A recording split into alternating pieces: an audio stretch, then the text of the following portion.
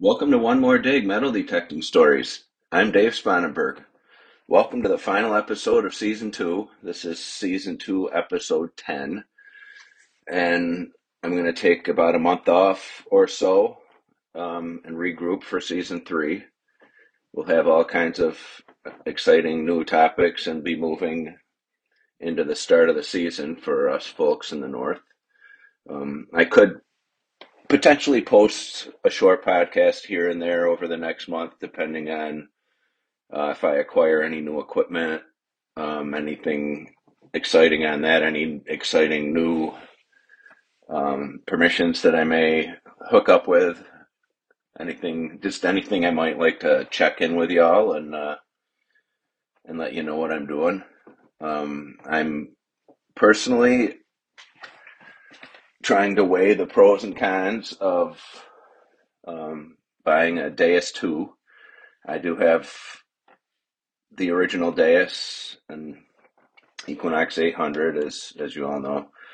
Um, I love metal detectors, and it's sort of like an addiction for me. And I probably spend way more money than I need to, but I like having different options, and I'm a big fan of new technologies. And anyway, I'm thinking of it. Probably not, because there's no reason for me to do it.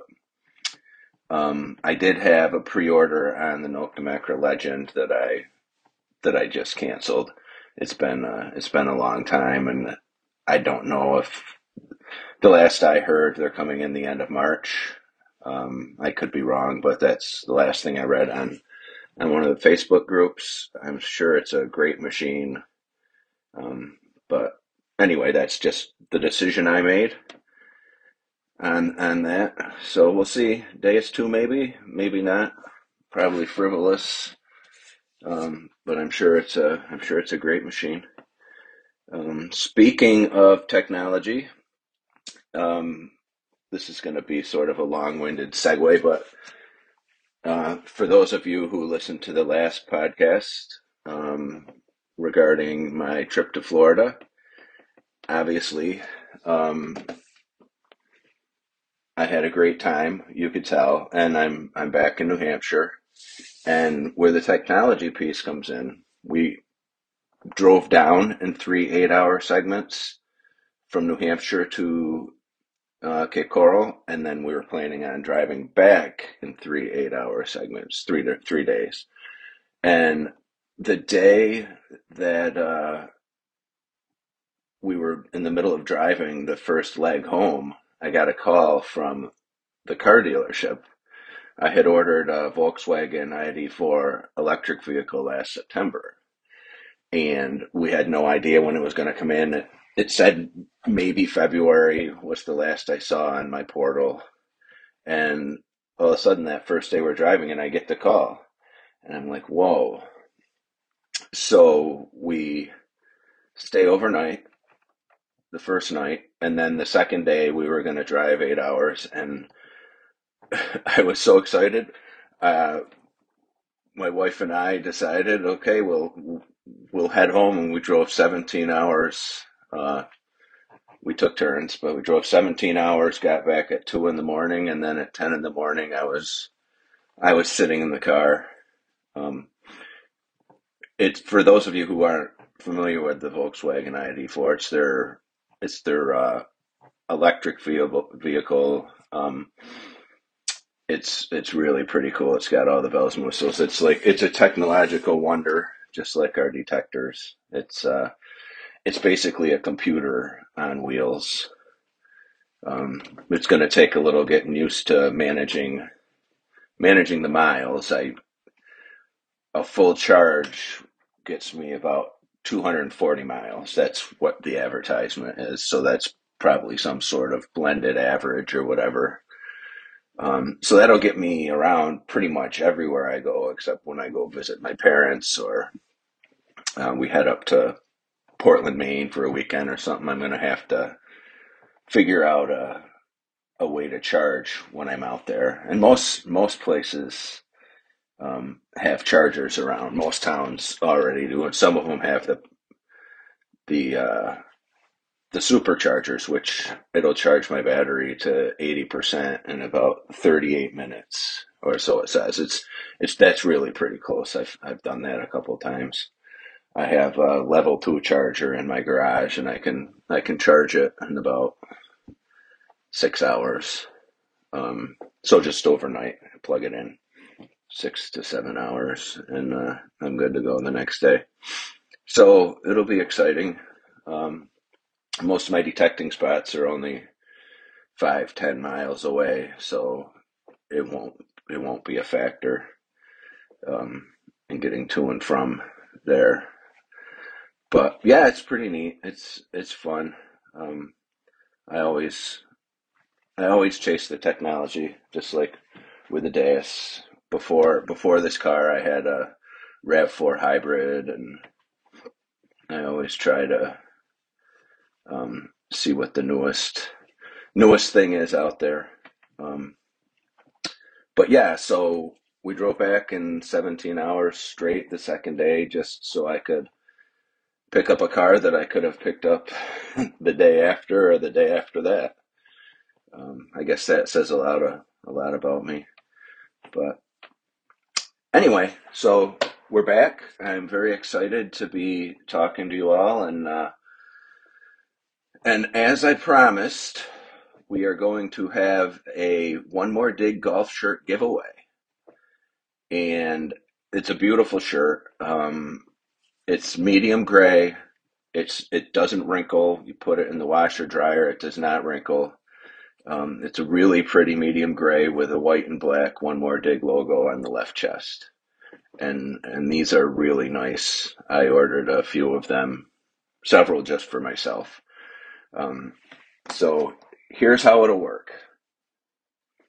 After today's show, send me an email at omdstories@gmail.com and put golf shirt in the subject line. I will accept submissions up until Sunday, February 22nd, midnight Eastern. At 7 p.m. Eastern on February 23rd, I will post a video of me drawing a name out of the hat, and the winner will be announced on the video. This is exciting. I hope everyone enters. I'm going to be pretty low tech, and which is funny since I was just talking about being high tech, but I'm just going to write everybody's name on a piece of paper, put it in a One More Dig hat, and then um, pull a name out of there. And I will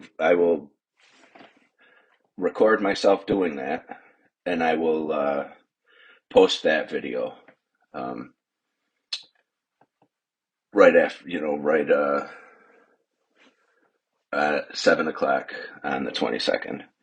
So that's kind of fun for me.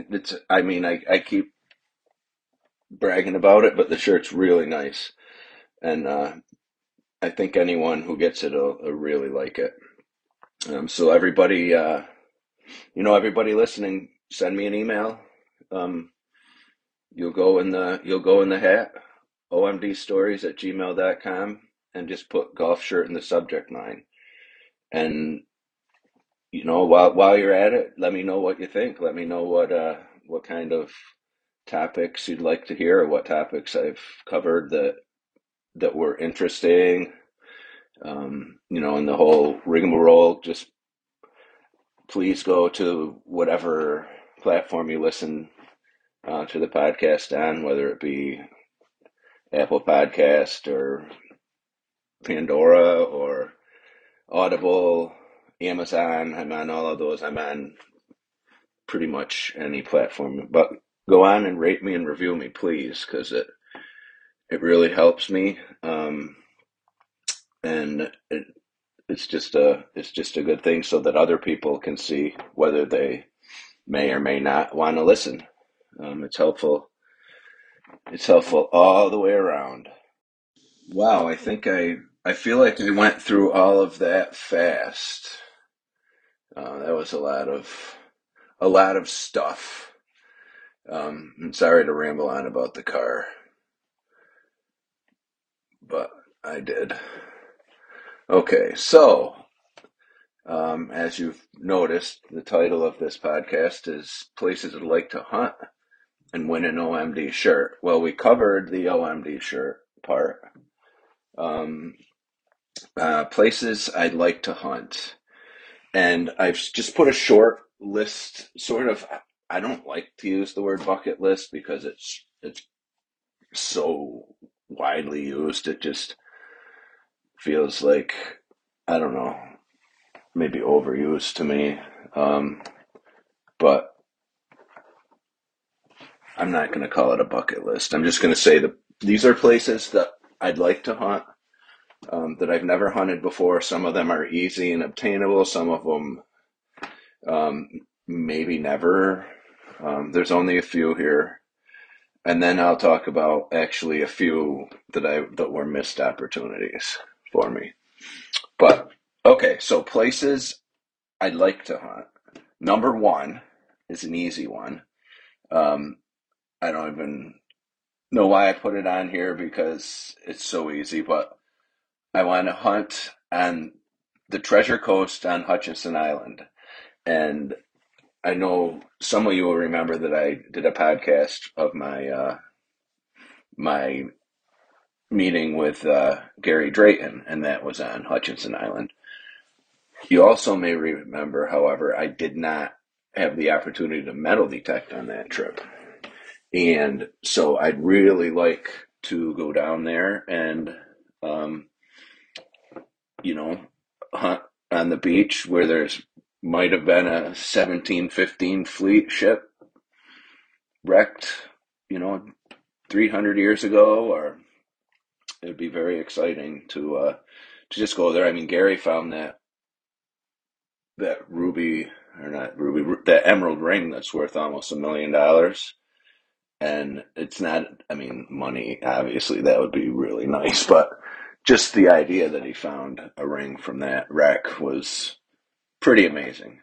But so I'd like to go down and spend a few hours and just try my luck. Chances are slim, but you never know. And so I guess I can tell you the reason I said that's easy is it's probably going to happen on February 26th or 27th. We're taking, on school break, we're taking my kids down to Hutchinson Island for a few days for school break. It's a little self-serving, but it is also, it's a beautiful island, and the whole coast is beach, most of it anyway, and it's just gorgeous and it's nice. And there were, I can't remember, Gary told me there were dozens of shipwrecks along that beach over the last several hundred years. So anyway, I'm gonna try and sneak out and detect for a little bit. And right now I'm in the works trying to find someplace that I can rent a machine for the day because I'm not going to have the room to bring a machine down with me. I'm pretty sure there's a place I can rent a Equinox 800 for the day and just wander around the beach for a little bit and probably find nothing, but you never know. And that's the beauty of it, is you just never know. I mean, especially different stuff's washed up every day and different stuff's pulled back every day um, on ocean beaches. So maybe some Spanish coins, maybe gold jewelry. I don't know.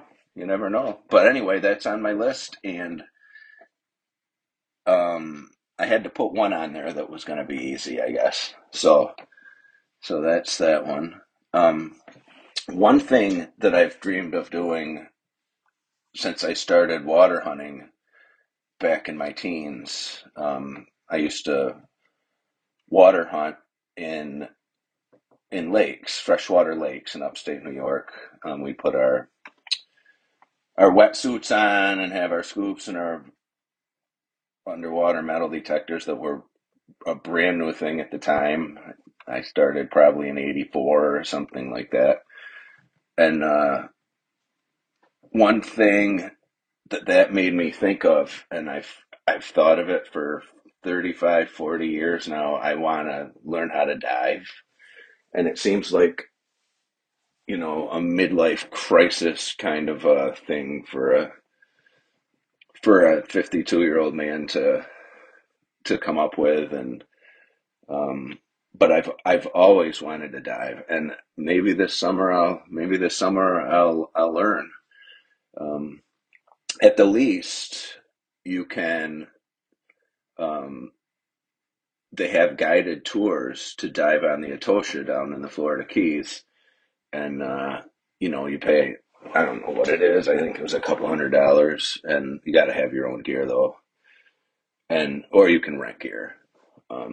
But you dive down on the Etosha. I didn't realize how shallow it was. It's only, I don't know, like 10 to 40 feet or something like that, um, which would be amazing. And I don't really know the rules, if what you find you give them or how any of it works, but just to dive on maybe the most famous wreck of all time would be very cool. I also found out about the Etosha. I was down there in Key West a couple years ago, and we went to the Mel Fisher Museum, and I didn't realize it, but they only found half the ship. They still haven't found the other half, which they say, whoever they say that there's more treasure on the other half of the ship than on the half they found. So maybe someday, I don't know. Maybe I'll go down and be a beach bum and scuba dive for treasure in my retirement. But that's one thing I've always wanted to do, is dive. Maybe not in maybe not in freshwater lakes, because they get so. This is a weird thing about me, but it gets so dark. It just feels like it would be hard to see things. But I definitely in the ocean. It seems like it would be fun. There's a few dive schools in New Hampshire, a couple anyway, in New Hampshire. It's a pretty big commitment for classes and things, but so places I'd like to hunt. I guess I put number two is dive the Florida Keys. So, or any variation of water down south where it's warm. Um, so that'd be fun. Another one that I'd love to do, and I mean, I don't want this to sound like a scavenger or anything, but I'd love to hunt uh, like state historical sites, but not just go on the property, and because that would never happen, and I would never do that because you're not allowed to, but to be the person that they hire to come on and look for artifacts, for study. That's something that I always thought that would be awesome. Sort of like, not an archaeologist, but someone, you find something. I think the way it works is you find something almost, I think, similar to Oak Island. You find something, you put a flag in it. It gets all sorted out, how it's going to get dug up and whatever, and then the archaeologist takes care of it from there. But that seems like it would be a fun, a fun place to hunt. I mean, if a lot of these sites were protected for decades, and there's some pretty cool stuff that could be found, even though you don't get to keep it. I mean, I have a neighbor who I found so much good stuff on his lawn, things that I've never found before. Australian silver coins and um, buttons from jackets from guys who worked on the Boston and Maine Railroad, and um, shoe 1800s shoe buckles and things like that. And he didn't ask for it back, but I thought that he'd like it, and had a plan for displaying it in his home. And so it was cool, and I was happy to give it to him, and I took pictures of it, and I have all these nice pictures of the things I found, and they went back to this. the guy who owns the house from 1882, who probably had someone that worked on the Boston Main Railroad. So it's pretty cool. I was, he was happy, and I was happy as I dug this stuff up. It was really neat, and I have pictures and things. So, that's sort of like this. If you could get on a historical site with a archaeological crew, I think a lot of that goes on in the UK. That type of, I don't know the exact way it happens, but I think they have detectorists come to sites and work with archaeologists. So that would be a place I'd like to hunt. And then for my fourth one, I'm going to be a broken record here, but any colonial farm.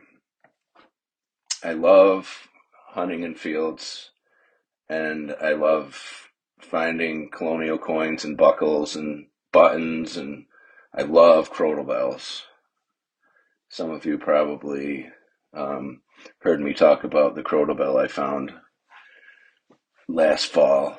Um, I really like those. I know they're not like super rare or anything, but they're rarer to be all in one piece and work. So it was this one I found was. Okay, so those are I just listed four places: Hutchinson Island. I'm going to get to diving the Keys, Pipe Dream, probably state historical sites. Likely will never happen, but you never know. Someone around town says, "Hey, do you know someone who metal detects?" And I know quite a few people around town, and they say, "Oh, Dave Spanenberg," and you never know. Um, if you know people, or if people know you, um, you might get lucky. And then Colonial Farms. I should put Colonial Farms number one because I just I like standing out there in the middle of a field. You feel like you're a million miles from nowhere. Um, it's just a lot of good times doing that in my life. And then a few things that I missed out on detecting. The number one thing was when I started water hunting. It was in the early 80s, mid 80s ish, and I was a teenager and I had all kinds of sports. And then I went to college, and then I came out in the 90s, and then all kinds of life stuff happens or whatever. So I went detecting throughout those years, but mostly just when I had a chance on land. But boy, whoever metal detected beaches in freshwater lakes in the 70s, 80s, 90s, they cleaned it up. I mean, the first people to get into these places, um, I mean, I'd like to say I wish I was 10 years older, but I don't now, but I might have then. Um, to just Earl and Kirk used to go, and they would find just, I don't know, 40 rings, 50 rings in a weekend between them, and just the first people in with technology, the waterproof technology. I mean, and they weren't even the first. I mean, people were somehow back in the 70s. I think there were machines being waterproofed to some degree. But that's one that I missed, but maybe only on age. I found a lot of gold rings in the 80s, um, but not as much as I would have if I went the way I go now. Let's see. Another missed opportunity. Actually, there's two of them. Over the last, I don't know, maybe I want to say 5 years, 8 years. Two of the major parks in Concord, New Hampshire, had some some work done, and one of them had basically the entire park was dug up. It was a large portion of it was a baseball field that was from the early 1900s. And when they were digging it up, um, getting it ready to whatever grade probably and bring dirt in, I saw a guy out there every night when I went by detecting, and I'm like, I really got to go out there. I really need to ask him. Who do I ask or whatever. I later found that he just cleaned up on turn of the century silver coins, just like cleaned up because it all got you know these machines went in and dug up all the topsoil, put it in piles, and dragged it around. Um, so that was a missed opportunity by me, and I wasn't afraid to ask. I was just I don't know. I just didn't act on it. Another park in town here in Concord called Rollins Park. A very similar thing happened. Um, and I did get in there once or twice. I found a really nice old cufflink, and um, I think I found a flat button in there. But by the time I got back, I dragged my feet, and by the time I went back, it was graded, and I couldn't get in there. So that's a lesson. When you see that kind of stuff happening, get yourself in there somehow. These were both parks from like right around 1900. Beautiful city parks that people used to promenade and ride horse and carriage and just wander around and lose their seated and barber stuff. Let's see. So that's the two parks. Yeah, and you go by on occasion right up the street. A neighbor 3 houses away went through a she had, let's see, farmhouse from 1810, I believe, and it's up on a hill, and they were having the house completely restored, and the whole front yard they dug up, and um, I had a friend who was a friend of a friend who was going to ask if it was okay if I detected there, and then I just never followed up, and I wasn't as aggressive as I should have been. But that would have been a nice one. It has a big old barn foundation out back, and just like, I mean, Concord and just outside of Concord is all old farms. Um, yes, those are all missed, and then there's the occasional the city digs up a sidewalk or a road or something, and to sneak in there and detect is a great idea, and I usually forget, or I don't during COVID. I don't, you don't get around much and um, see what's going on. But all right, well, anyway, those are my missed opportunities. Um, I don't think I won't be back until the middle of March, but after Hutchinson, I might, I might do a quick 5 minute thing just to let you know how I did. Um, I don't expect much, but because I mean, it's detected like crazy. But you never know, and that's how I live by. You never know. I mean, you never know if there's a Confederate CS egg belt plate in Concord, New Hampshire, and then until it's there, so you never know until someone finds it. So that's it for that. Oh, one more thing. I said that I would do another hand signal from the Coin Shooters Hand Signals Manual. It's called Coin Shooters Hand Signals for Hunting in Groups by Dave Ross and Jim Copeland.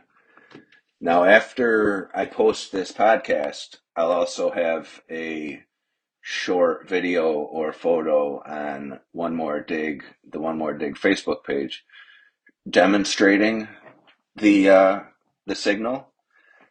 Today's signal is a mercury dime, and so when you want to show your friend off in the distance that you found a mercury dime, you put your hands right over your ears and move your thumbs out so that the back of your hands are facing them. And that's the signal for a Mercury dime. Hopefully, you all share that with your clubs. It was, as I explained in the last podcast, sort of just like tongue in cheek fun with a bunch of guys riding around. Um, but yeah, so that'll be on the Facebook page. So I guess I can say see you in season 3 for One More Dig. I'm planning to pick up in the middle of March. Like I said, I'll be maybe do a short 1 or 2 updates on Hutchinson Island, or if I do, buy a Deus, which I probably won't, um, or anything else that I think might be fun to share. But anyway, remember, always make one more dig. That's the most important thing. Thank you for listening to One More Dig Metal Detecting Stories, and I'm Dave Spanenberg.